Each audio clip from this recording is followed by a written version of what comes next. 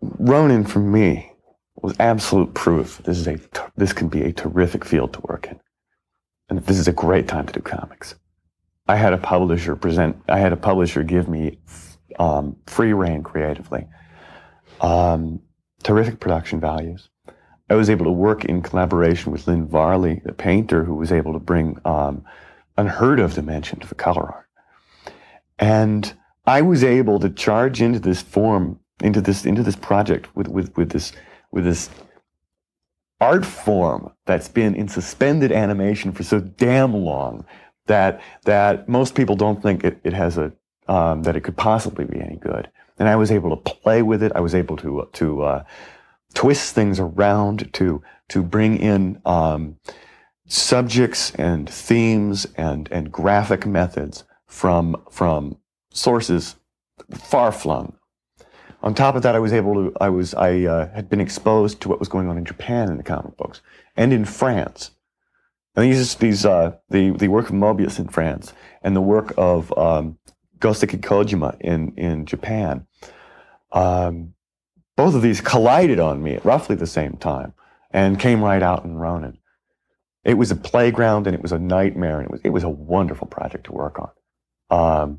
Nothing could have taught me more. Nothing could have made me feel better about the form, or make me feel more committed about this as my art form than Ronin. I am from beyond. Listen, and all you desire will be yours.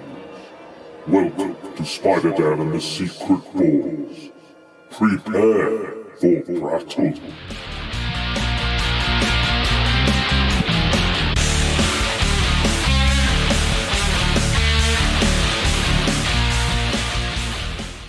Do you remember this? This is an obscure one, but on the side of the box, I remember this on my Superman costume, it actually said, "Do not attempt to fly." They printed that as a warning because kids were putting it on and going off the roofs. You know. Welcome to Prattle World. I am your host, the ever-amazing, ever-spectacular Spider-Dan. And in this podcast, I spotlight entertainment's best-kept secrets that a mainstream audience may find boring. And welcome to the very last entry in the epic that is Samurai Month. It's been a long journey down this lonesome, lonesome road with many compatriots who have now left me and joined me in my travels. The long journey that is feudal Japan, the Edo Tokugawa period that we've looked into throughout all these forms of media, all these films, and today even comics, kind of talking about feudal Japan. But I am here, as always, well, almost always, with Dennis Whittle. Hello, sir. Hello. I think I need a like a better name. Like you have like Amazing Spider-Dan. I think I need a name. Desperate Dennis. No, absolutely not. Deplorable Dennis. No, absolutely not. Dynamic Dennis. Maybe. Destitute Dennis. Yeah, that kind of fits me. I was thinking more superhero-ish. You know, like the Invincible Dennis. Invincible Dennis. Okay. Yeah, I could see that. The Incredible D. The incorrigible Dennis. How about that? Thanks. Yeah. You know what? I don't know why I come on this for. You just, I don't need to come here to be insulted. Oh yeah, you do. You do. Yeah, you like the insult. You like the sly insult. You like the sly jabs. Yeah. Maybe your listeners could come up with a fitting name for me. Yeah, sure. If you want to give Dennis an adjective, just write in. Whichever one is fitting, not too insulting. But don't insult me. I'm a nice guy. Yeah, let's do that. I mean, he's very sensitive. Dennis is very sensitive. And I've got toothache. He's got a toothache. Oh, no. He's all pilled up. He's got a toothache. He's all pilled up. I am. It's really good. I mean, I want what you're having. That's what I want. It's very good. It's very nice. Anyway. Well, we are here to talk about, again, we're talking comics. So it's been a while, but we're back talking comics. And then the last time was Man-Thing. So we're back once again with the Renegade Master, that is Dennis, to talk Frank Miller's Ronin. So this is very much a transitional piece of work between his Daredevil run, which I very much love, and The Dark Knight Returns. So it's kind of somewhere in the middle, and you can definitely see the journey that's between the two comics in between. So yeah, it's a very interesting book, I'll say that. And there's a lot of things left up to your own interpretation as well, I think, with this. But Dennis, do you want to try your very best to explain, the plot of Ronin? Ooh, it's about a samurai Nailed it. With a sword, and this sword is feeds on blood. And it starts off in Japan. The samurai is with his mentor, his trainer type thing, and they have a bit of a chinwag. And eventually, his master is slaughtered at the end of a demon whose name I completely forgot. This is like Agu or something. Agat. I was close with Agu. Yeah. There is the obviously this is heavily inspired Samurai Jack. Yeah. And the villain, I think the demon's name in that is Aku. So it's not far off. So yeah. Anyway. So this happens. He gets kind of tasked off the spirit of his mentor to kind of use the sword, find the demon, and blah de blah de blah. And then it kind of skips centuries and centuries to a kind of dystopian punk neo kind of New York for some reason. And it's kind of like run by an organization called Aquarius. They're kind of like the people who make everything. And there's different tiers with this New York is as well. The dawning of the age of Aquarius. Yeah. Anyway, everyone's going to turn off at that point. Yeah, exactly. Nobody will understand that reference anyway. No. And there's like different levels. So you've got like the cybernetic type people. You've got mutants. You've got arms dealers. You've got all these kind of weird. I'm going to stick with cyberpunk kind of. Oh yeah. Thing. Oh, it's very cyberpunk. Yeah. I would say. And there's a particular person with no arms and legs. Billy, is that right? Yes, who's having dreams about the Ronin, or Ronin, depending where you're from. Yeah. You're from Yorkshire, it's Ronin. I'm just running down the road. I'm just running, lad. And eventually the Ronin kind of possesses, takes over. I don't know. We'll get into that. We'll get into that. But yeah, he kind of the Ronin. Apparently, the Ronin's magic, or the magic of the sword, kind of turns Billy into the Ronin. Gives him cybernetic arms and legs, and yeah, kind of the whole of Aquarius kind of explodes. Yes, and I kind of at that point, I lose the plot a little bit. Yes. I'm a bit. I got to the point. I think I said this to you earlier when I thought I'd missed pages because it kind of changed so much. I thought I'd missed something, so I went back and I hadn't. So there's lots of characters that kind of pop up and disappear and pop up and disappear. There's a very strong female character, and there's a little twist that's not really a twist. That is kind of a bit of a, and then it just ends. To be fair, I think you've got the gist of it there. I don't really want to, because we're going to talk about it. I don't want to go into details about certain things, but like I finished it today. I finished it this morning, and I read it over 2 sessions. It's 4 books originally, wasn't it? It was 4. I find the first 2 books quite interesting. The last 2 books, I have no idea. Yeah, it's a hard one to. You've done a great job in trying to sum it up, Dennis. I think you've done a stellar job. But yeah, it's a hard one to kind of quantify and kind of say what it is specifically. Like if we talk about Frank Miller's work, obviously, for the people who don't know, Frank Miller was very influential in the kind of modern day kind of interpretations of comics, taking the characters and taking them on these strange and weird interpretations. Like Daredevil was quite a noir book, yet had a lot of Japanese influence as well. The main influences on these books are kind of the Mobius stuff that was being done. Mobius, the artist, was working on in France with the Inkle and the Meta Barons and those kind of stories. But then like Lone Wolf and Cub, by Kozuike, who I talked about in Lady Snowblood. That work is very influential to this as well, and you can see that kind of come through. See, I also got kind of like Akira and Fist of the North Star kind of vibes from it as well. Kind of the way the city looks and the way it's very manga-ish without being manga-ish, if that makes sense. Yeah, well, I mean, I think the Japanese influence is there.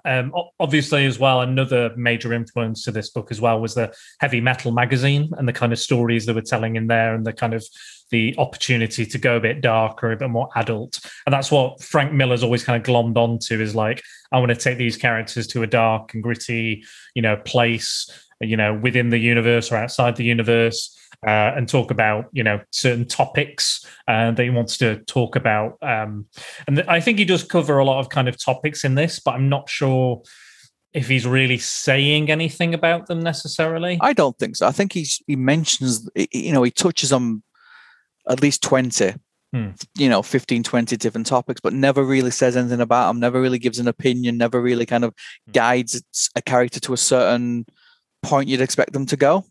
Yeah, like there's early on, there's a character called Casey who becomes basically kind of the lead character towards the end of the book. And there's a mention quite early on that she's a diversity hire, effectively, because she's head of security at Aquarius. She is a black woman, which is unusual, and they kind of comment on how unusual it is, kind of by saying it's a diversity hire, while introducing these Japanese businessmen around kind of Aquarius, because there's Aquarius is basically this almost living kind of computer system. It's almost a living entity, but purely kind of almost like nano machines. It's slowly kind of all the way through the story encompassing New York and like just becoming more and more powerful, which plays into the story as well later on when we get towards the end. But I definitely got a lot of kind of Matrix vibes as well, a lot of cyberpunky cyberpunky vibes. But I also kind of got a kind of Italian post-apocalyptic kind of New York style thing as well. See, I have a problem with it being set in New York. I don't understand why New York. Why not Tokyo? It's Tokyo at that time would have been a great city. It very much lends itself to the kind of like cyberpunk, and it's a story about samurai. So I kind of struggle with that a little bit. And the fact is, none of the iconic buildings are really in it either for New York. No, because they're kind of covered with this lobby green, like we said, this bio circuitry. It could have literally been any city. Yeah, you don't really, apart from the name drops and the odd street drop in it, you don't. It could have been anywhere. I don't know. Am I being picky? I'd have said in Tokyo. Yeah, I think that would probably have been a better idea, considering. And I mean, you could have had all the characters be Japanese. I don't think it adds or takes away from. No, I agree. The things they're trying to say, the things he's attempting to say, but not really saying as well. It's a confusing thing because he never like says, racism is bad or misogyny is bad, but he kind of brings them up. Like the character gets called the Ronin gets called very many kind of racist, stereotypically racist things he's called. It never puts a fine point on it going. And a very kind of Frank Miller trope is kind of like corporations as well. So, he's got Dark Knight Returns. You've got LCP and stuff like that in RoboCop Terminator. So he doesn't, obviously, he's the background of him not being just paid for hire. He created characters that he had no money from. So I think he has this kind of dislike for big corporations, and he does put that in a lot of his books. In this one, I think it's almost like a token gesture. I think he just puts it in because he thinks, screw it, let's stick him in. Yeah, let's stick a bit. They're evil. Yeah, and there's no need for it. And that's what confused me on the last book. It was all kind of like talking about nothing. Yeah, there's a lot of scenes in this book where it's just two people chatting away, and they're not really saying anything. No. It's not adding to the plot. It's not adding to the story. It's just two dickheads talking. And don't get me wrong. I didn't dislike it, but I didn't like it. I think there's lots of really good ideas. I think I think there's lots of stories within there. There's 2 or 3 kind of like little rivers that go off, which could have been really good stories. But I don't. It's so mixed up with all these ideas. He's like if he throws enough shit at it, something will stick. And unfortunately, nothing did. It's like he's got all these great ingredients. Yes, but he's thrown them all in, but it just doesn't come together in a delicious meal. It's not a good bake. No, exactly. And I like all the influences. I love the kind of Mobius style, kind of sci-fi-esque stuff. I like the manga Japanese influence. I love all that. I love some of the ideas, like you said, but like you said, they're kind of half-baked kind of ideas and things. And Frank Miller is a very divisive person, like politically.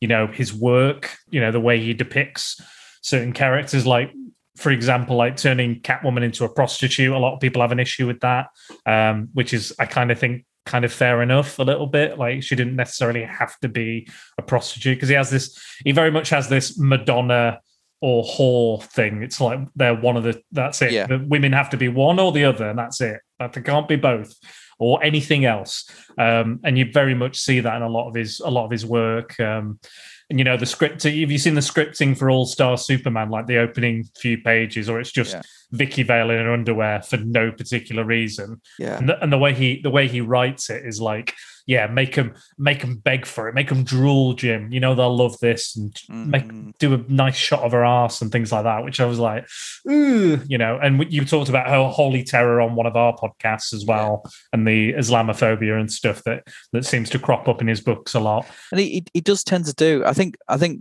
now more than ever, his work is crap at best. Yeah. I think his artwork's poor. I think his choice of story is poor. And if you look at his career going forward, for every kind of Daredevil and Dark Knight, there's a holy terror. There's all this. There's something that pops up. And I kind of fell out with him a while ago because he just doesn't get Superman. I love Superman. He doesn't understand that. He just sees him as a corporate, again, the corporate thing. Well, he's always painted Superman in that light, even in Dark Knight Returns. It's always been. It's much like Frank Miller is very influential. You can't come away from that. No, definitely. You can't talk modern comics without talking about Frank Miller and appreciating. And movies, look at like the Ben Affleck and stuff like that. But it's all Dark Knight Returns. For me, the book, going back to the book, I wanted to have more Japan. I wanted to have the more kind of origin of the guy. I wanted him to kind of wandering, because he kind of sets it up that he's going to wander the earth and get and train and get better. I would like to have seen more of that, and how he becomes, almost like kung fu, walking around the earth, doing good, walking the earth and helping people. And they do say he's going to go and train and become this Ronin, and you never see that. No, they cut almost straight away to like years later, don't they? Yeah. I'd much prefer to have seen more of that. Because it's one of the dreams. It's one of the dreams of Billy in the future. I love that stuff. I think I will say this: the artwork I think is fantastic. I don't like the color palette. I think the initial color palette is fine, the kind of orangey kind of colors, but when it goes into the kind of the future, and there's a lot of the greens and grays, and I think the detail gets lost in the color palette. I think when he's doing Japan, I think it's beautiful. I think it's really, really nice. I think when it goes into the future, I think the color palette, you can definitely see Dark Knight Returns in there. Oh yeah. With the color palette of it. And I think some of the splash pages, detail gets lost because of the color. Yeah, I would probably agree with that.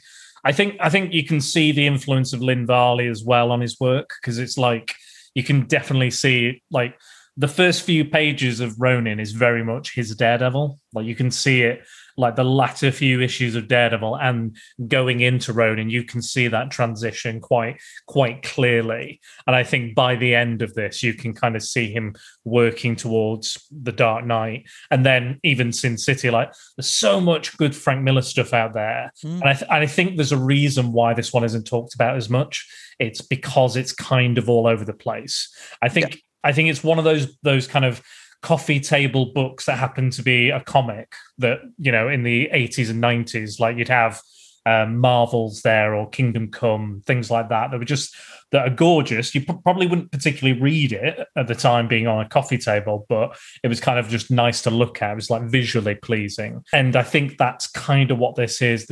Like I said, there's a lot of great ideas, a lot of interesting stuff, but none of it is ever kind of gone, this is it. I think that's the reason, like, when I think of his work, like, I love his noir work. I think all of his noir stuff or his superhero themed noir stuff, like Batman, Daredevil, Sin City, some of his, like, I like his Robocop versus Terminator. Yeah, brilliant. I think is amazing. I covered that on the podcast as well. I like you said, there's every so often there's like, oh, that one was good. Oh, that one was good. That was all right. There's those one or two gems. But yeah, I don't think we ever saw him go to these lengths of kind of mixing the genres, and I don't think he's gone like high concept sci-fi because again, for me, like, sci-fi has to tell me something or has to get something across, with it, using the structure of a sci-fi story. Like, what are you actually trying to tell me? What story are you trying to tell? What can I learn? What's the moral of this story? And this one just doesn't have that. Like you said, the ending is kind of just like, whatever you want. It's whatever you want it to be. Yeah. If, your take on it is going to be different from my take on it. It's going to be different from... And again, that's maybe the beauty of the book, is that a lot of it is up to your interpretation. Like, is it a dream? Is it imaginary? Is it real? Did it happen? Is it magic? Is it sci-fi technology? Yeah. There's a lot of this that could just be, oh, well, I believe this happened, this happened, this happened. It's really kind of down to you. And I think it depends on what you're willing to kind of take from it. Like, I don't think it's kind of almost like what you put in, but you can pull things from it and go, you know what, I like that. But I think as a whole, like we said, I don't think the book works. I think the story is quite weak. Story is weak. There isn't a story really, is there? No, I think it's like you said. I think it starts off strong. I love the samurai aspect. I love the Ronin, the curse, the demon. I love all this, and I'm like, yeah, like, give me more of that. I really thought that the sword would play more of a role in it as well, because they made such a big deal about it and about the powers from blood of the innocent kind of thing. And there's that really scene where the fire talks to, and he's there with a lady and a baby, and she goes, "You're not gonna, it's not big enough, and you're not innocent." Yeah, so the sword needs innocent blood to work on the demon. So he's saved this woman and a baby, and she thinks he's going to sacrifice the baby because that's an innocent. And he says, "You're not innocent, and that baby isn't big enough, but I know what I'm going to do." And he stabs himself, performs seppuku while Agat is behind him, skewering himself and Agat, and then ending the curse. Apart from Agat, puts one more curse on him before. And yeah, this pretty much at the start of this story, they sack off the sword almost straight away. They go, yeah, I don't understand that, because it makes such a big deal, because they have a close up of the blood on the going into the sword, and the kind of his mentor is I don't know what you call them, sensei, I guess. Sensei, explains about the power of the sword, and this is what it can do, and then it's like, yeah, screw it, I'm not using the sword anymore. Because they basically say in the future they found the sword, and then they hit it with a laser for some reason. Science, super sci-fi future. Science. It's the future. But I mean, when I find an antique, the first thing I think is, you know what, I need to shoot a laser at that. Definitely. Yeah. I think it's the best way forward. I mean, they do it on Antiques Roadshow, so all the time, constantly. All the time. They're like, we need to do the laser test. Oh no, we destroyed that. This is Henry VIII spoon. Let me get the laser. Pew pew. And then that kills everybody. It doesn't just like it's not like the sword is still there or it's indestructible or anything. It kills everybody nearby and destroys the sword, and supposedly releases Ronin, the spirit of the Ronin, and Agat, the demon, from the sword. But who's to say? But yeah, I just, like you said, they set a lot of that up. It's a magic sword. It does this, it does that, it does this. And then, just see you later. We're doing something else. Now, I think another thing I had an issue with was I wanted to kind of see how the Ronin would kind of interact, like the way he was brought up, the way, he was trained, his world, his era. Like, I wanted to see that culture clash with the kind of modern, like, everyone's like out for themselves and everyone's like, either horrible sewer people, horrible corporate bastards, or just horrible gangs. There's not really many innocents in this. No, and I think there's no innocence in this, no, in this story. And that again plays into the sword. You need the blood of the innocent. There's nobody really innocent in this book, so why not use a sword more? I didn't get that, but it's also you get to like a character in it, and then all of a sudden he's a shit or she's a shit. And you think, oh, thanks. Next. Yeah. It's there's a lot of changing of focus and yes, and like power and ability and it's and that's why I was saying when I thought I'd missed pages out. I honestly thought at one point that I'd kind of gone too quick and not read something. Yeah, because I thought, where's this come from? Yeah, it just come again. A lot of these ideas come and go quite quickly. Like Virgo is the computer, the living computer who is taking care of Billy. Now, Billy, like we said, has some psychic ability, telepathic, telekinetic ability, and he is able to kind of use these artificial limbs. And what happens when the Ronin kind of takes over his body is that they use those artificial limbs to give him the body of, and he starts transforming directly into that Ronin from the story, from that ancient Japan story. And I find that a little bit troubling as well, because it's kind of like race bending. It's kind of like, well, it's two things. It's kind of ableist, because it's like, well, Billy can't do all these things unless he has arms or legs. He's not worth anything. And then it also is like, well, you're turning him into a Japanese guy when he was a white guy. So, I don't know why maybe Billy couldn't have just been Japanese. This was himself. The 80s. Yeah, true. I understand. I get it. I also think kind of judging it on like today's standards, they wouldn't do that today. No, of course not. Billy would have been a Japanese computer or something, or that would have been in. Maybe not given how Frank Miller is today. Yeah. But they make a big deal about that as well, about him, embodying this amazing samurai, and then he's shit. He's constantly beat up. He doesn't really understand anything. No. And what are these like funny square things on his arms and legs, like these little plates when he's naked? He spends most of the book in a loincloth, doesn't he? They kind of represent kind of samurai armor, kind of similar kind of those kind of plates and stuff. And obviously those arms are artificial anyway. I thought he just took them off if he's having a snack or something, so he can just put them on. No, I think initially it starts off like that, but as the story goes on, they kind of half forget about the artificial limbs. They kind of he's just like a regular samurai. He has a horse now for some reason. Kind of just And when I say he has a pole, it's like he was a nappy through most of it, and that changes loads as well. 1 minute it's like underwear, then it's like a sumo kind of nappy type thing, and it's back to being a posing pouch. Yeah, it's not consistent, but I kind of wish they'd kind of shown it a bit more. Like if something on his costume is changing or his outfit is changing, why is it changing? For what reason is it changing? Yeah. Is he making it change? Is it something else? Is he, what does he look at his hands and go, why are they doing this? What is going on? They even kind of like breaks the fourth wall a bit in it with the horse. She says, "Oh, you've got a horse now. I'm not going to ask why." And as a reader, you're going, "Eh? Yeah. Well, I'm not going to ask why either. You just got to accept that he's now got a horse." And I think maybe that's our problem with the book, is that we're instead of like just trying to get into it, we're questioning everything. But then again, if there's no kind of grounding, I don't know if maybe it would have been a better story without dialogue, because a lot of the dialogue is just pants and atrocious. It's just nothing. There's just nothing to it. It's just like, oh, I'm cleaning up this explosion. Oh yeah. Oh, it's hard work in here, isn't it? Yeah, it's not so great, and they don't pay very well. Yeah.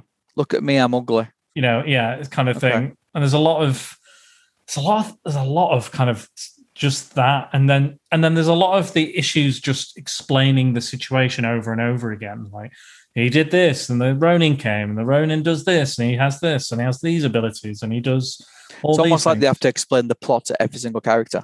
Yeah, almost. Yeah, for like no reason at all. Like I said, there are some really good. The 4-armed rodent. That's pretty cool. Yeah. That first issue with all the fight scenes with a Gat and with the rodent, amazing. Look great, gorgeous, beautiful. And how many times do people get the limbs cut off, mate? Oh yeah, it's all limb. It's Limb City here. I think Frank Miller doesn't like arms because he doesn't like reach arounds. He hates them. He hates reach arounds, so that's what he does.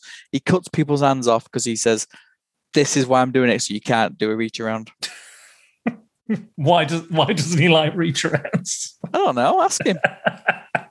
Ask him a thought bubble. Yeah, do it. Let's just ask him and just say, Mr. Miller, why don't you like reach arounds? Mr. Miller, why have you gone really shit? Do you remember when you used to be quite good? Mr. Miller, what were you thinking when you drew Wonder Woman like that? Yeah. Oh, don't even remind me about reading Dark Knight Strikes Again. I don't even want to think about that book. That was one of the earliest examples of me going, "This is a shit comic." It's pure shit. And I thought initially it was me going, "Well, I don't really know the DC universe very well." And then by the end of the book, I went, "No, it's just pants. It's just absolute pants." If you think that shit, you should read Neil Adams' Batman versus Ra's al Ghul. What ridiculous? What do you think? What do you think it is? Do you think like the older artists get, writers and artists? Do you think they, or filmmakers? Do you think they lose touch with like the modern day, or they just go, "I'm just like, the name will sell it." Yeah, I think a lot of it's that my name will sell it. I think you stick Frank Miller's name in a book, people are going to buy it whether they like it or not. You stick Neil Adams' name in a book, people are going to... Oh, well, I bought Batman versus Ra's al Ghul because Neil Adams drew it. Yeah. He's never been a very good writer, but even his art was shite in it. Yeah. But I also... I think with Frank Miller, I think he lives on past glories as well. I think everyone's waiting for that next Dark Knight Returns, that next Daredevil, the Sin City book, Terminator, RoboCop. I think everyone's thinking the next one will be that. Yeah. But it isn't. And I also think that the publishers let them have kind of like do what they want because they know the book will sell. Yeah, it doesn't matter. I mean, this isn't just called Ronin. This is Frank Miller's Ronin. Yeah. So it's like, this is my take on this. I love some of his work. I think Born Again, Daredevil Born Again is a masterpiece. I love Daredevil Man Without Fear as well. I think that's another one. We redefined thing in it. It's a bit like Batman Year One and stuff. He redefined the characters. Yeah. Made the character kind of what it is today. And how many influences have been in films and with Daredevil and his Batman stuff has been copied, and so he's not shit at what he does. No. I just think as he's got older, I don't think he cares anymore. He's just doing it for the money, sort of thing. Yeah, it's like comic by numbers. But even with this one, like with Ronin, it's very similar. If I didn't know it came out in what 80, was it 86, 82 or something? Yeah. I would have thought it was the way it's written. It could have been yesterday. It's again like we've said. I don't think this will ever be like. There's quite a lot of Frank Miller I've not read. Like, is it Martha Washington? Martha Goes to Washington, or whatever that one's called, or Hard Boiled, and there's a few others, kind of more original stuff I've not read. It tends to be the stuff I read tends to be, Daredevil or Batman specifically, and Sin City. Like, I've read all the Sin City books years ago, so got them somewhere. And again, I love them for what they are. And I think Sin City is probably his where he sits most comfortably for me. It's pure, just noir sensibilities. It's pure utter violence. It's, sexuality, all on the page. He loves all that shit. And I think it's done. I like the black and white style as well. I think that'll probably, and the film was amazing as well. I think which only helped. The Spirit, however, was shockingly awful as a film that was directed got a red by tie. him. He's got a red tie, and that's about it. It's got there's nothing else. You can see, I think, with Ronin, the building blocks of a lot of these books. You've got the panel, the way he does the panels in the fourth book, very small talking heads type stuff. You've got the black and white fight scenes, where it's just splash of color here and a splash of color there. So you can see what he's trying to do. I just don't think he does it well. It's like he rushed it. I think this is basically was his kind of this was basically an experiment. I think. Yes. Oh yeah, I'd agree. Yeah. I think this is an experiment for Frank. I think he went because at the time, like you said, he was not keen on working for the big man, creating characters like Elektra, who became massively popular, but then he didn't have any kind of rights to that character, didn't get any money for it, particularly apart from the regular kind of work for pay scale. I can see that within the story. And I think he went, right, DC, if you let me do what I want, you can have, just lead me to it. I've got this idea. I want to do this. I want to combine this influence here and this and this and then. And they probably went, it's fine, go for it, whatever you want. And then we'll talk about some other work maybe down the line, see how popular this is. It kind of what surprised me doing a bit of research on the book as well is the fact that it's never really had a long hiatus from print. It's like it's almost always been in print in one way or the other. Like DC have just relaunched as part of the Black Label deluxe edition and stuff, and there's the gallery edition from IDW, and so absolute edition. Yeah, so there's lots of kind of people into it, and obviously people go out and buy these, or they wouldn't keep publishing it. And I think a lot of that's Frank his name. I think that, and I think people who watch Samurai Jack want to go back and look at the influences. Even the Turtles, I can see bits of the early Turtles in it. Yeah, well, Frank Miller's work was very especially like The Hand and Daredevil, and that this is kind of very much part of that Japanese influence that Frank brought to 80s comics. Absolutely, can see some Turtles in here. Yeah, no doubt. It's just it just loses his way with it. I just don't get the first two books for me are good. Not brilliant, but good. And there's flashes of brilliance, mainly the stuff in Japan. And the last two books for me just go on far too. It could have been done in 2 books. This thing, because there's 5 or 6 pages which is talking heads about nothing, about how he's going to clean up the green mess. Yeah, I think you're right. I think the first two issues are good. Like you said, they're good. They're not great, but you've got a semblance of an idea. What he's introducing, kind of stuff, and then it's almost like he's had 2-week holiday, forgotten about it, and come back to it and gone, oh, what was I doing again? It's like when you have 6 weeks off at school, you go back, I can't write. I can't do that anymore. I can't write. I can't use my pencil anymore. Look, it's falling out of my hands. Similar sort of thing. It is weird. It's almost like 2 separate books. And I think he should have done one or the other. He should have stuck with the Japan stuff and really built the Ronin stuff. Because I think it suits it more. I think that kind of black and white splash of color, going through, Japan, learning his trade, doing this and the other, or do a complete cyberpunk stuff. Yeah. Because, the first 2 books is basically the Ronin comes into the future. We've had the Ronin set up. Ronin comes into the future. He is struggling to kind of, get himself together, doesn't really know what's going on. Eventually, he keeps going, Tashi. And people are like, what are you talking about? It gets absolutely pummeled by this S&M gang with swastikas on their breasts. And Superman. And this hippie is like, oh, I'm gonna be your best mate. I'm gonna be your manager and stuff. And they basically kind of, he eventually finds Tashi, which is just a samurai store, just a katana. And he's like, right, now I know what to do. And all of a sudden he's like, chop, chop, chop, chop, chop. Limbs are all coming off. I'm the best. And his manager's like, yeah, kick some ass. And then he gets hired, very Yojimbo. He gets hired by both gangs, by 2 gangs, a kind of a black gang and a white gang. And he's like, you've got to kill the leader. I hire you to kill the leader. And then the other guy goes over and I hire you to kill that leader. And then he just kind of beheads them, both of them at the same time, like one blow. And then there's also this weird scene in the middle of all that, which, it's interesting that there's robots come out and kind of fight him and stuff. And like that stuff's cool.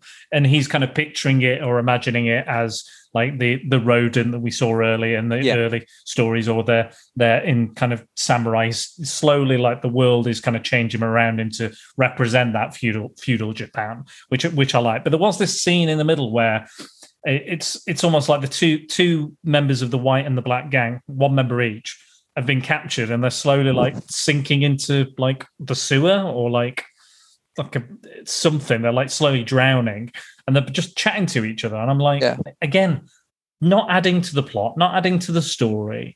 I just didn't see the point of just a lot of the conversations were just like, I don't think why is this here? 2.5 pages of a sex scene either in it. Yeah, and that I find a little problematic as well. So I'm gonna there's a twist or a reveal I'm gonna spoil now. So if you've not read the book, if you want to read it, not after what we've talked about, probably not after we've discussed it. But you never know. There may be a way for one of your listeners to read it as well, which we'll discuss later. That's you correct. Carry on. Don't you worry, Dennis. I remembered. Yeah, there's stuff to like in it. It's not awful. Like, it's not the worst comic I've ever read. Like I've said, I'd much rather reread this than reread Wanted. Or Dark Knight Strikes Again. Yeah. Or some of the other Miller stuff that I've read. I've not even touched All-Star Superman, and this sex scene kind of links into that. All-Star Superman, don't get me started. So it is revealed. So we were talking about Billy earlier, the quadriplegic. Is that how you say it? No arms, no legs. Yeah, no arms, no legs. Born without no arms and legs. I think that's the best way to describe him. And he has telekinetic, psychic abilities. So we learn, again, this is all up to interpretation. It's not necessarily true. It could be the magic. It could be something else. This could be a dream. There's a lot of this stuff is very ambiguous. Even the ending is extremely ambiguous. But the Virgo, the computer that has been growing and slowly encompassing the city throughout this story, reveals to Casey, who is the head of security, who has been after the Ronin, trying to capture the Ronin throughout the entire story. Loads of her men get killed, loads of her friends get killed. It is revealed that Billy is actually behind all of this. Basically, his power is almost like a reality-altering power, kind of like a Franklin Richards from the Fantastic Four can alter reality to fit their whim, sort of thing. So Billy, Virgo has kind of manipulated Billy into doing this and giving Virgo life, effectively, or more life than she had as a computer program, now a living kind of entity. And that Billy turned himself into the Ronin, created a robot of Agat. So it's all Billy's fault, the whole situation, and Virgo's fault for manipulating him. Because Billy is not, I don't think he's mentally disabled. I think he's just very, he's very lonely. He's not had a great life. He was very, he needed his mother, and his mother kind of, I think she died or something, or went away or killed herself. And Virgo basically becomes the new mother, and she's able to manipulate him in that way, and kind of gasses him, puts him to sleep and stuff. So eventually we learned that the Ronin is Billy. Billy is the Ronin. So the problematic thing I have, Casey I actually quite like as a character. I think she's the best character in it. She's the most well-rounded character. Yeah, she's the only one that got any depth about. Yeah, absolutely. And you spend the most time with her as well. Yeah. And you learn she's got a failing marriage with the guy who invented Virgo, who created Virgo. Yeah. And she basically, the Ronin confronts her. No, that's it. She falls down into the sewer. She gets attacked by all the sewer dwellers down there. And Ronin comes to save her, kills all the sewer dwellers around. And then all of a sudden she's like, well, you killed all my men and you did this, but I'm weirdly drawn to you right now. And then they start having sex. So the weird thing is that at this point, they're still saying it's the magic doing this. But early on, it's established that Billy has a crush on Casey. And that, he'd like to be with Casey, romantically. And then he's now using that power to almost like manipulating her mentally to have sex, is what I'm saying. So he basically mind fucks her as well as physically does it. So it's a sexual assault. He basically rapes her. And that's what I found troubling about that twist, because even though she's like, it's established she's a strong woman, and again, one of the best bits in the book for me is right at the end. Again, major spoilers for the book, but she convinces the Ronin to kill himself because she realizes she's not going to live this fantasy. This is not real. This is all bullshit. This has all been manufactured. The love wasn't real. The sex wasn't real. None of this. No one's in control. Everyone's just playing this game. And she goes, "No, I'm not going to do that." And she goes to like slice a gut with her sword, but she knows it's an illusion and pulls out a gun and shoots him in the head, kills him, reveals he's a robot, and is like, "Right, I've ended your purpose here. Your purpose was to kill him. You no longer have a purpose now. So the only thing you can do is kill yourself." And which in fact kills Billy and then destroys Virgo by the byproduct of that, because Virgo is being channeled by Billy's power. But then at the end, it's revealed that there's a massive splash page. Apparently it was a 4-page spread initially when it was first released. And then it's revealed right at the end that the Ronin is just there. It fully formed Ronin. But is Ronin Billy? Is Ronin the Ronin? Is that just a body, like a lifeless husk? That is the last page of this book, and it doesn't tell us anything. It's almost a little bit of a slap in the face after everything. I was just like, I was like, I needed a proper resolution. It's kind of like, whatever you think, whatever you want it to be. It's. I also think that none of that is needed for this. It becomes less about the samurai and less about the Ronin than Billy and Virgo and the tech and stuff.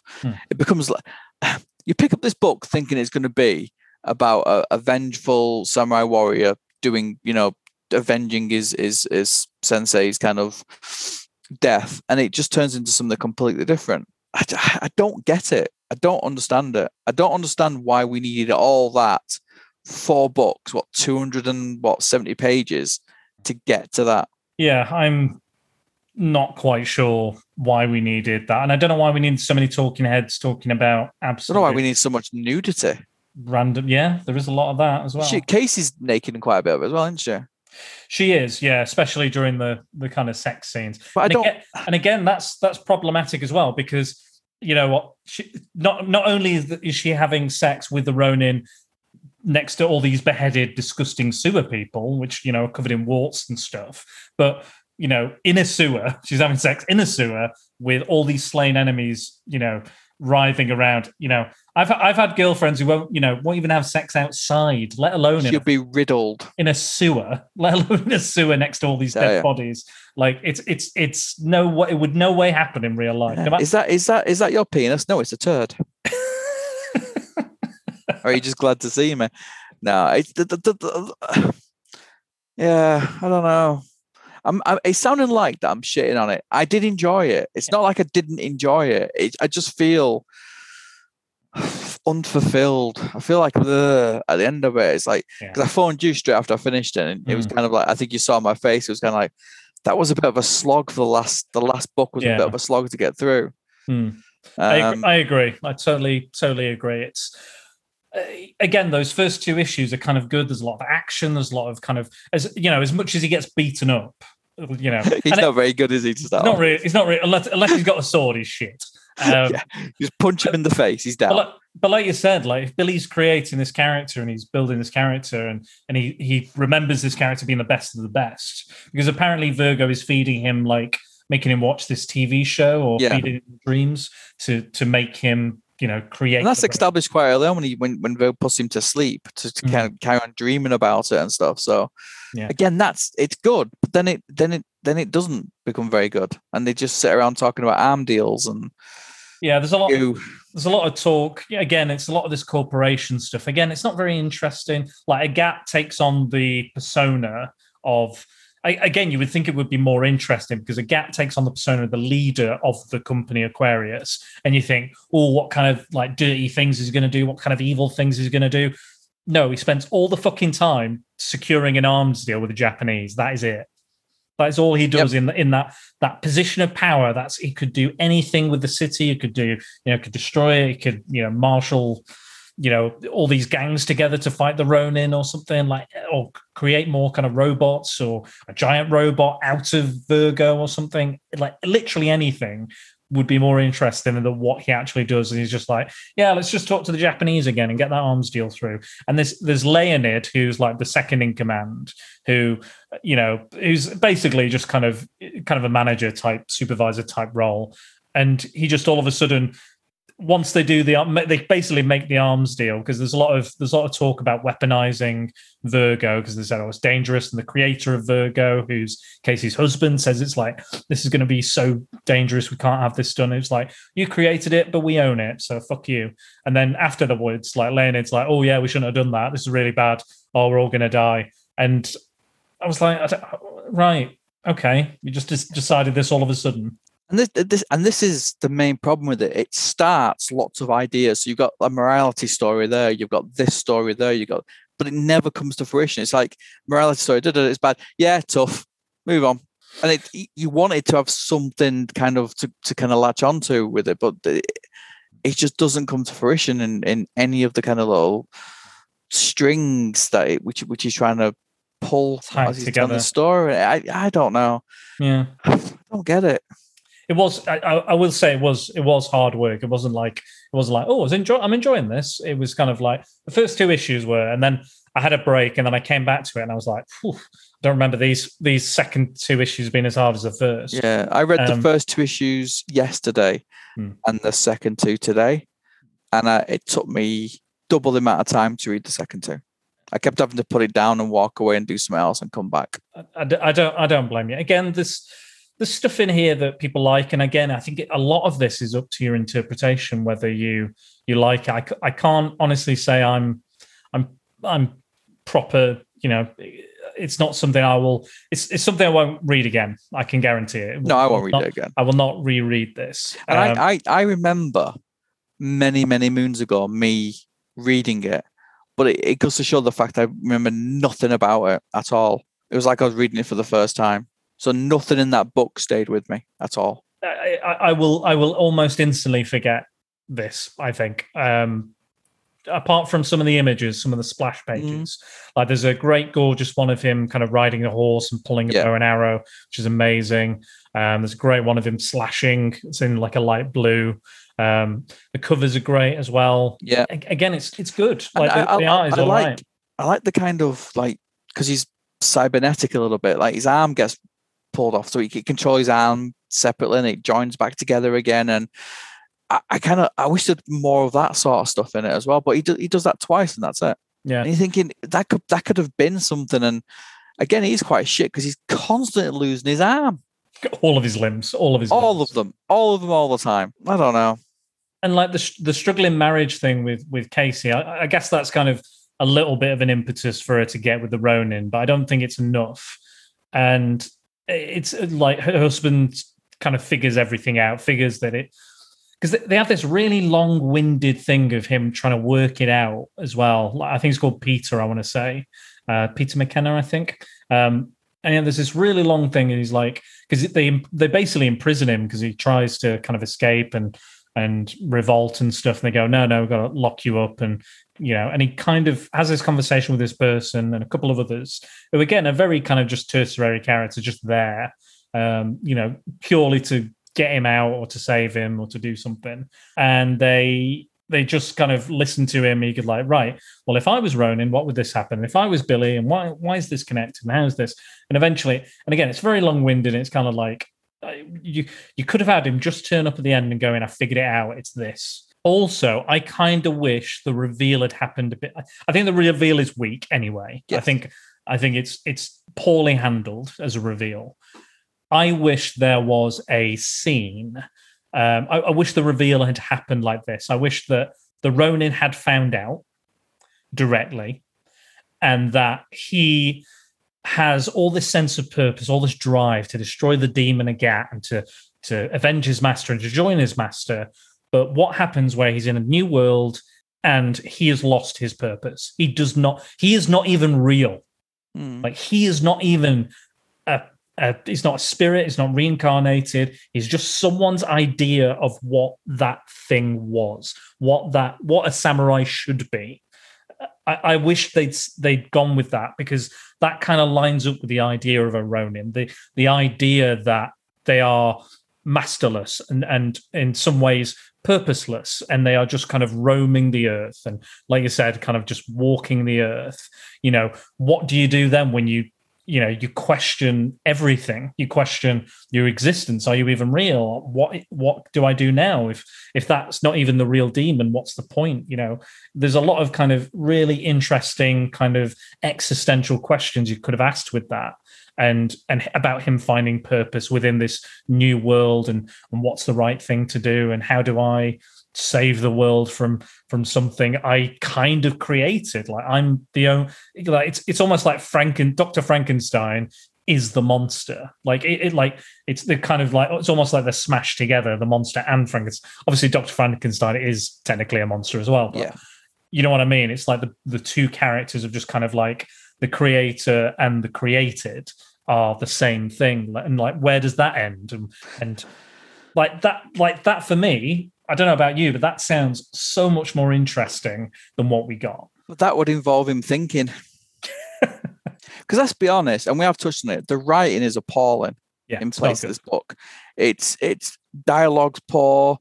The way it jumps around is poor. There's no continuity. That you turn over a page and it's completely different to what you've just there's no flow to it. It's almost like he peaked after the first 10 pages. And then didn't know what to do after that. It's like, but it's also, talking about poor writing, Casey starts off as a very, very strong character, ordering people about, then a little bit of damsel in distress, and then really strong again. Yeah. She should be the strong character all the way through it. She's the main thread through the whole book. Yeah. I believe she should have been, introduce the idea of the Ronin and then maybe have him pop up in the middle throughout the story and then cause issue for Casey, the main character. Again, she's my favorite character because she's the one you follow. She's your anchor in this kind of storm of Japanese culture and French comic book art and stuff like that. And yeah, there is a bit of misogyny to this book as well. Like we said, like the depiction of the Japanese woman at the start with the dancing and it turns out to be the demon. The sexualized woman turns out to be a demon. Oh, really? That's the way we went. And sometimes keep the story simple. This would have been a better story if they did it like Game of Death or something like different layers until he reached the demon and avenged his mentor. Something dead simple like that. And you could have had the same sort of splash pages, the kind of Japan stuff and all the blades flying around the color. Instead, it's just this mishmash of ideas. It's like he's pissed through most of it. Probably was. I mean, he was probably riding high on his own, coattails. He was like 23, I think, or something like that. Yeah, he was a young man, so he's probably pretty full of himself, I imagine. Yeah, fighting against the man and the man without a cause type stuff. And like I said, I keep repeating myself, but it's not. I don't hate it. I've read far worse books. Absolutely. And I've read far worse books more than once. I don't think I'll ever go back to this. No, I think the frustrating thing, like I when I kind of review stuff, when I talk about stuff on the podcast, I either want to really hate it or I want to really love it. And the problem with this, the frustrating thing with this is it's so middle of the road. Just falls right down the middle. Yeah. It's not a Daredevil Reborn. It's not a Dark Knight Returns. It's not a Sin City. But it's not even Holy Terror. No. It's not. It just kind of falls. It's probably 300. Oh, well, to be fair, I think 300. I think like this has shown me that Frank Miller needs someone to rein him in.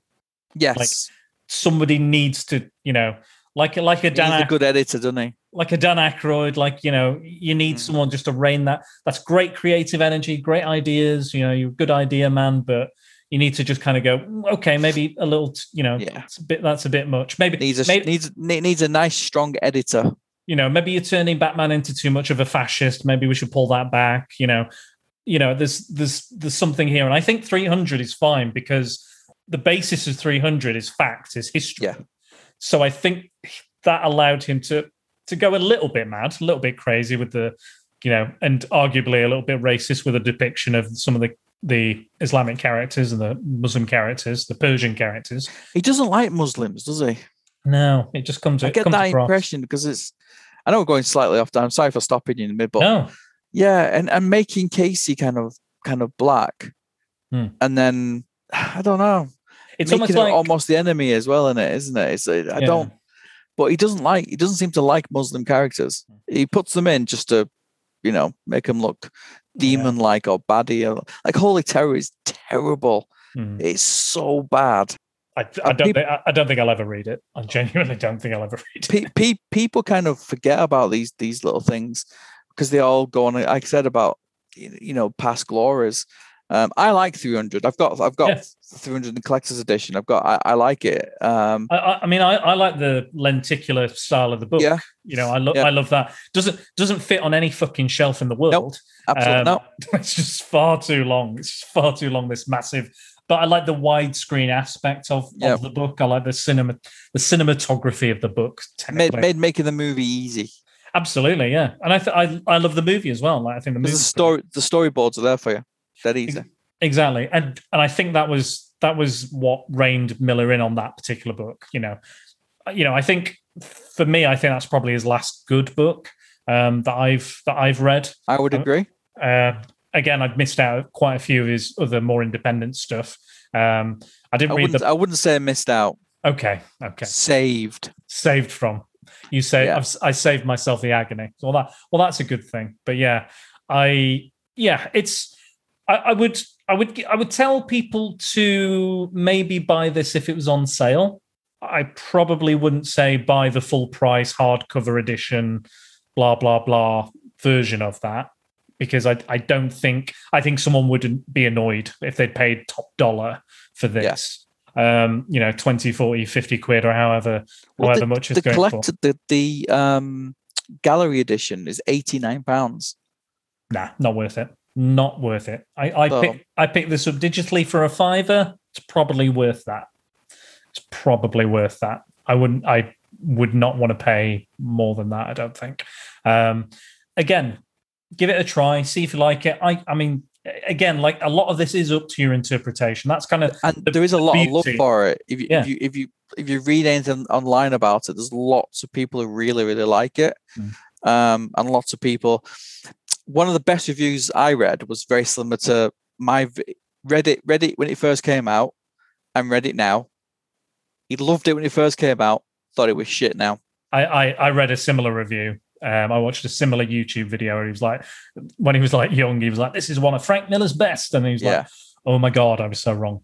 So it's very ambiguous. If you like the ambiguity of it, go for it. If you've just finished the Daredevil run, if you've finished Born Again, you finished Man Without Fear, all that good Frank Miller Daredevil stuff.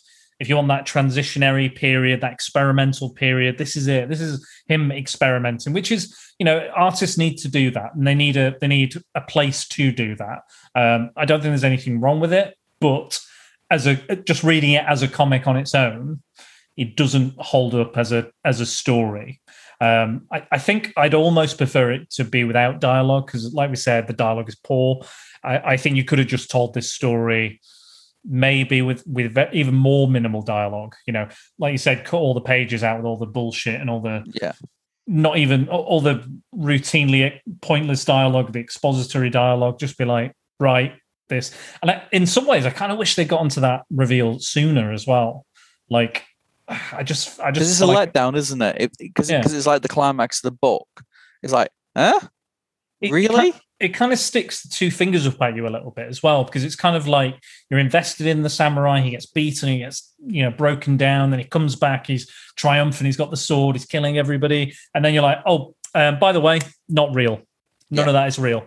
It's a little. Sometimes a twist can really fuck a book, a TV show, a story. Just go. It's all a dream, or it didn't matter. Yeah, and Sarah hates that. Yeah, more than anything. It's about when you invest in something, and at the end of it, it's a dream, or it's not real, or whatever.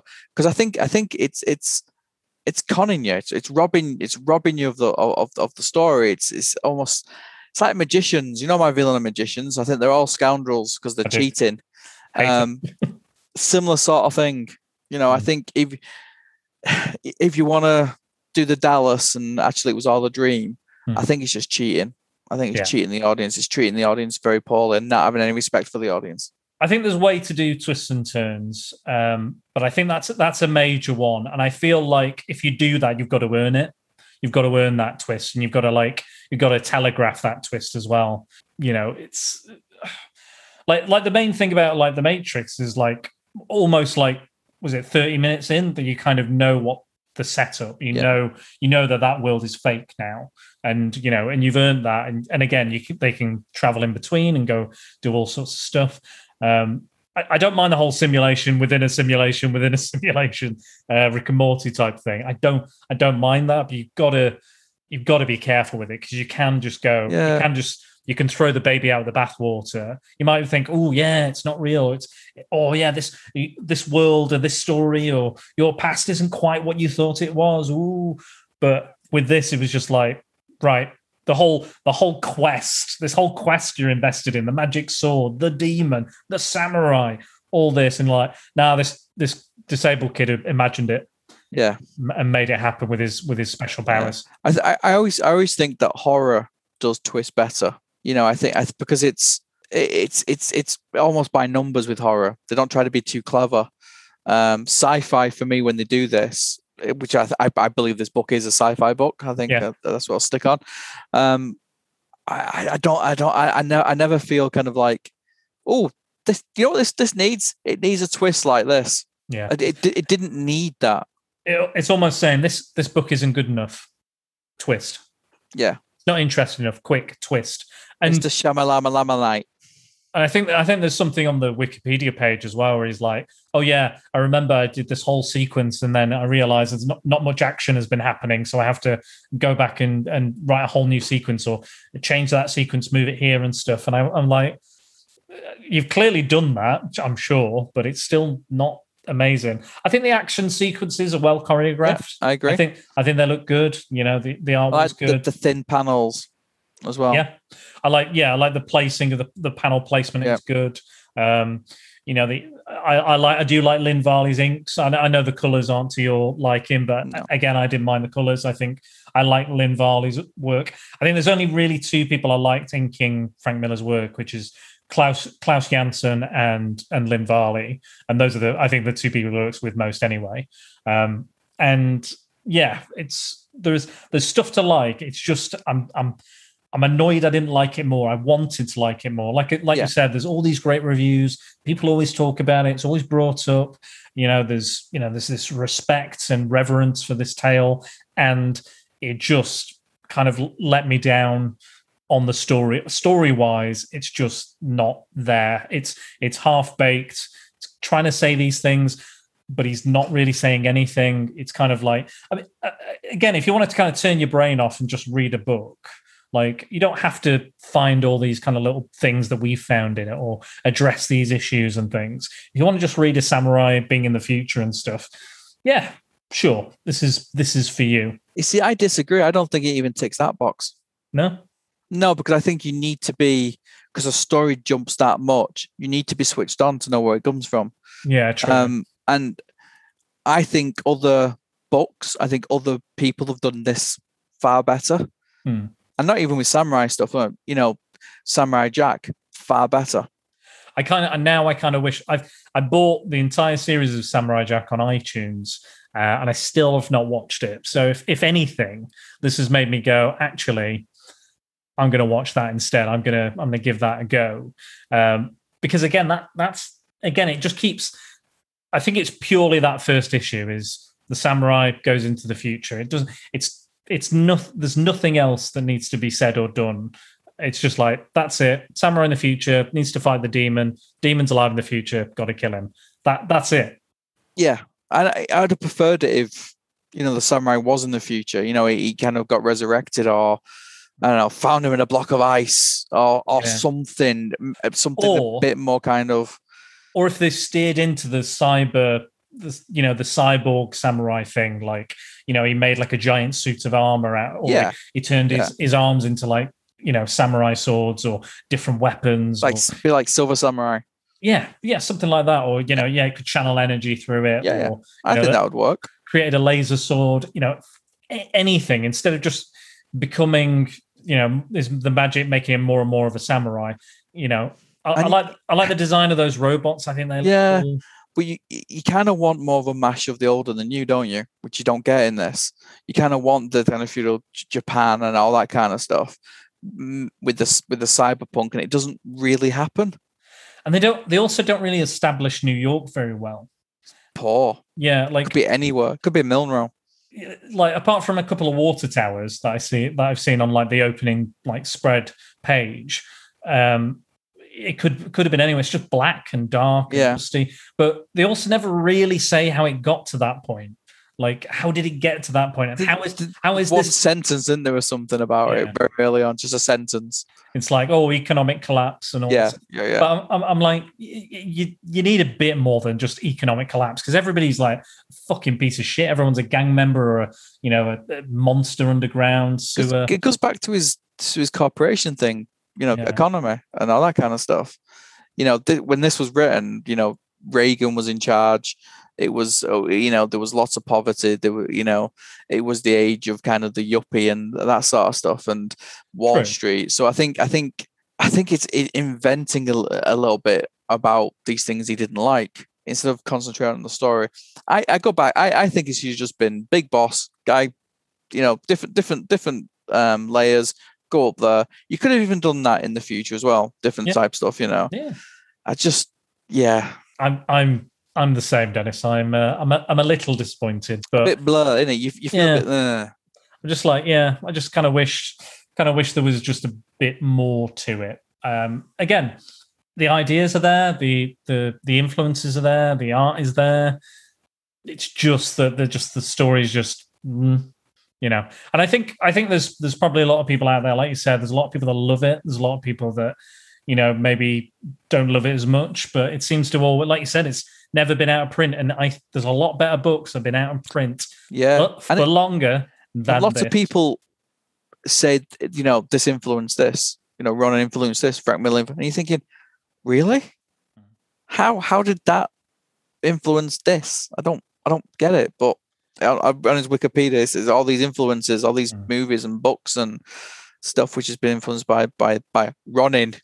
Again, I think it's more the visual style. I don't think it's the story. I think it's the story. It can't be the story because it's exactly. It's just. I think he did it on with green wax crayon. Like he was looking at it. I think it was the old one with lead in. I'm gonna write big monster. Some of the names as well. They've got like Aquarius. They've got this and Billy. And the Ronin is just known as Ronin. They don't just call him Doug. Just call him Barry. Barry the Ronin.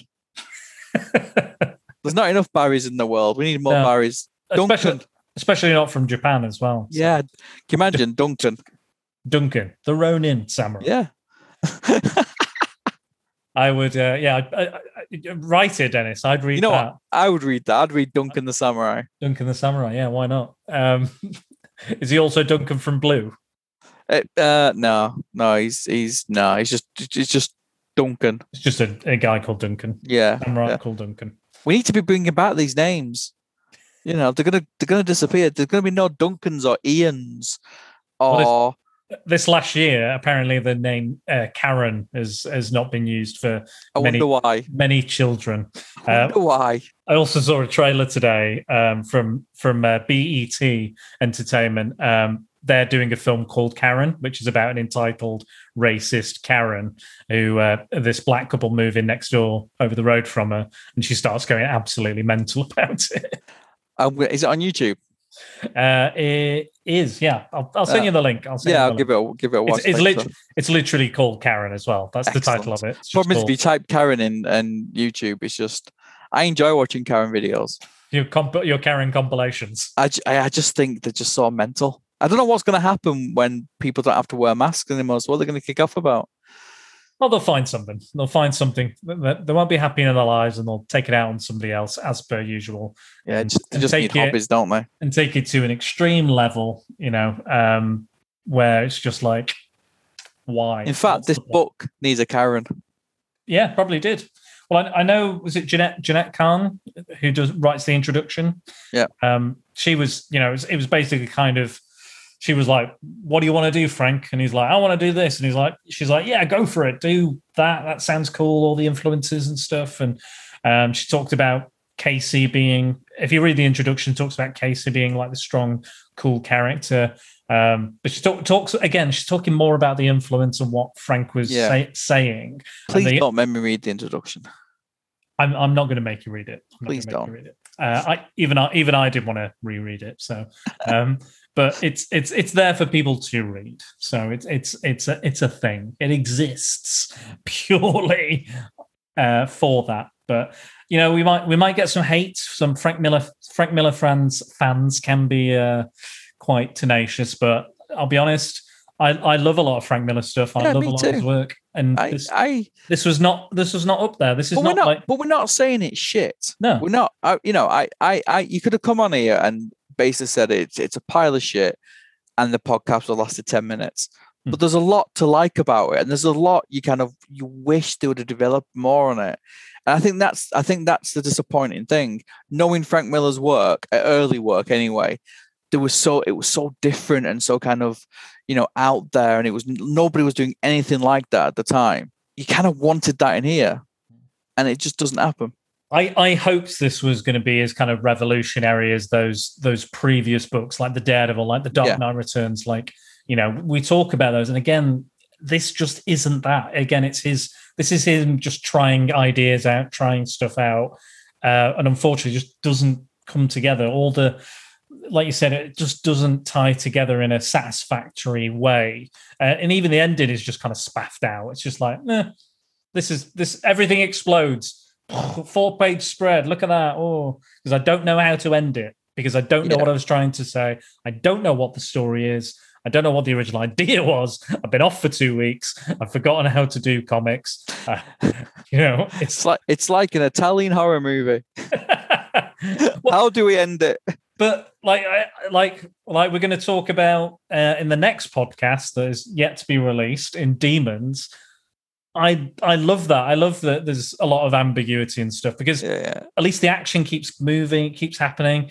Like, can you imagine Demons if it was just a ton of talking heads talking pointless shit? Yeah. Instead of like a riotous kind of action-filled story, which this isn't. There's a lot of like half-baked ideas, And again, Demons doesn't have that much to say, like politically or anything. It's just fun.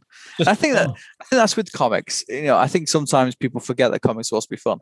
Yeah, they can say what they want to say, and X-Men is a fun book, but there's a lot of political stuff in it. There's lots of undertones within the X-Men. There's lots of undertones in a lot of the kind of books out there, but they're still fun. This isn't fun. No, and it's not trying to say anything. Yeah, but it's also not like. It's not like dark, and it's not too dark and depressing, but it's also like the tone does massively kind of change as well. It's like trying to be goofy, funny, and then it's trying to be like this really kind of stoic, samurai love story. Then it's also trying to be the sci-fi, mind fuck of things. Again, just nothing just comes together in a satisfying way. The ending is, like I said, is again spaffed out. It's not there for me, but again, well, I think you summed up quite well there, Dan. To be honest, I won't read it again. No, because frankly, life is too short. And there's lots of other shit books out there I want to read. Yeah, and it does leave you empty. Yeah, there's a bit. There's a bit of. Again, it's just. It's a disappointment. I don't hate it. I don't despise it, but it's a I'm not mad I'm disappointed. Is Yes, yeah. But it's like when you go watch like a popcorn movie at the cinema. You can really enjoy it, walk out and completely forget about it, and not really have any kind of. It doesn't even do that. You just forget about it because there's nothing to remember. Again, it's not the hardest kind of concept. Like we've seen, Samurai Jack. It's a huge success, massive franchise. Big deal, and people remember that and treasure that. And they actually talk about it more than this. And I can see why. I can totally see why, because it's just not anywhere near the quality of that show. No. Dan, will you hold me? Always, Dennis. I'll hold you. And then I'll plunge my sword into myself and through you. Thank you. That's how I see myself going. Yeah. Just a bit of seppuku. Yeah. Yeah, you and me impaled on a blade. Sounds nice. Yeah, it sounds naughty. Well, I think we've discussed it even longer than I thought we would. I did. I thought it would be 10 minutes. But one lucky person is going to get this very book once it arrives on tomorrow. Your doorstep. Is that when it's coming in? Yeah, it's coming tomorrow. Amazing. So one lucky person. And I've not kind of retweeted the competition. So the first time I posted it a couple of weeks ago, I was like, let's get a response. And I did get a response. So I'm going to announce that now. So the person who will be getting what edition is it? Sorry, Dennis. Deluxe edition. Black Label Deluxe. Black Label Deluxe edition of Frank Miller's Ronin. The winner is one of our Patreon. Oh. It's Max Byrne. So I asked him to name, if he had a sword, a samurai sword, a katana, I asked him to name what he would call it. And he called it, I quite like this, the Aura Taker. Oh, like it steals your aura, your very soul. So not unlike Katana from Batman and the Outsiders, or the Suicide Squad. Yes. So Max Byrne, congratulations. I will get that off to you as soon as possible. Maybe we can meet up when you're feeling a bit better. I know you've not been too well recently, so I hope you're feeling better, and I hope this makes you feel better as well. Well, congratulations. Congratulations, Max. But before we go, I've got one more thing. We have a couple of listener comments as well. Okay. So this is what they felt about the book that they have read. So our good friend Paul Meller, who is coming up very soon. We talked about the Demons podcast. Straight after that, we've got the top 5 Stephen King adaptations with Dennis, Paul, and I. They are coming. That's coming up, and that's an excellent one of my favorites. So he says, Paul, so that's at the Meller Geek on Twitter. He says, "This is a really great book. Although it was not at all what I expected, I'm not sure if/how they could develop it into a movie, as the setting of the future and technology is mind-boggling. Can't wait to hear what you both think. Thumbs up." So we weren't that keen, Paul, but I'm glad that you liked it. I'm glad that you enjoyed it. Paul's just easily pleased. He's just happy to be here. No, he has good, valid opinions, and if he likes the book, he does. Yeah, he's found a way to read enjoy a lot as well. He reads a lot, so. I mean, mostly you kind of plying with books, don't you? I do, yeah. There you go. Another one of our Patreon, probably more in lines with how we felt about the book. So I Am Jack's Musings, that's at I Am Jack's Musings. He said, "I read it once amidst my Frank Miller phase. I was not a fan." And he's got a little meme there of, I think, Liam Gallagher, actually, saying, "Not for me, mate." And we would have to agree with you, Jack. Yeah, I'd agree. I would agree. It's not my bag. Not mine either. So Samurai Month is going out on a bit of a whimper as opposed to a climactic end. But I've really enjoyed this month. I've learned a lot about Japanese culture and samurai culture, and I've got a deeper appreciation for samurai culture, for Japanese culture, for Japanese film. I've really enjoyed it. I hope you guys have got something out of it as well. We've got Yakuza Month coming up very, very shortly. I've just begun work on it. And then me and Dennis are going to cover another comic. Hopefully we'll like this one a bit more than the previous one. So I'm hoping that will go swimmingly. But yeah, this has been great. Are you still still off the social media, Dennis? Yeah, I don't think I'll be back on anytime soon, my friend. There's no point. People can listen to me here. They don't want to read anything about me.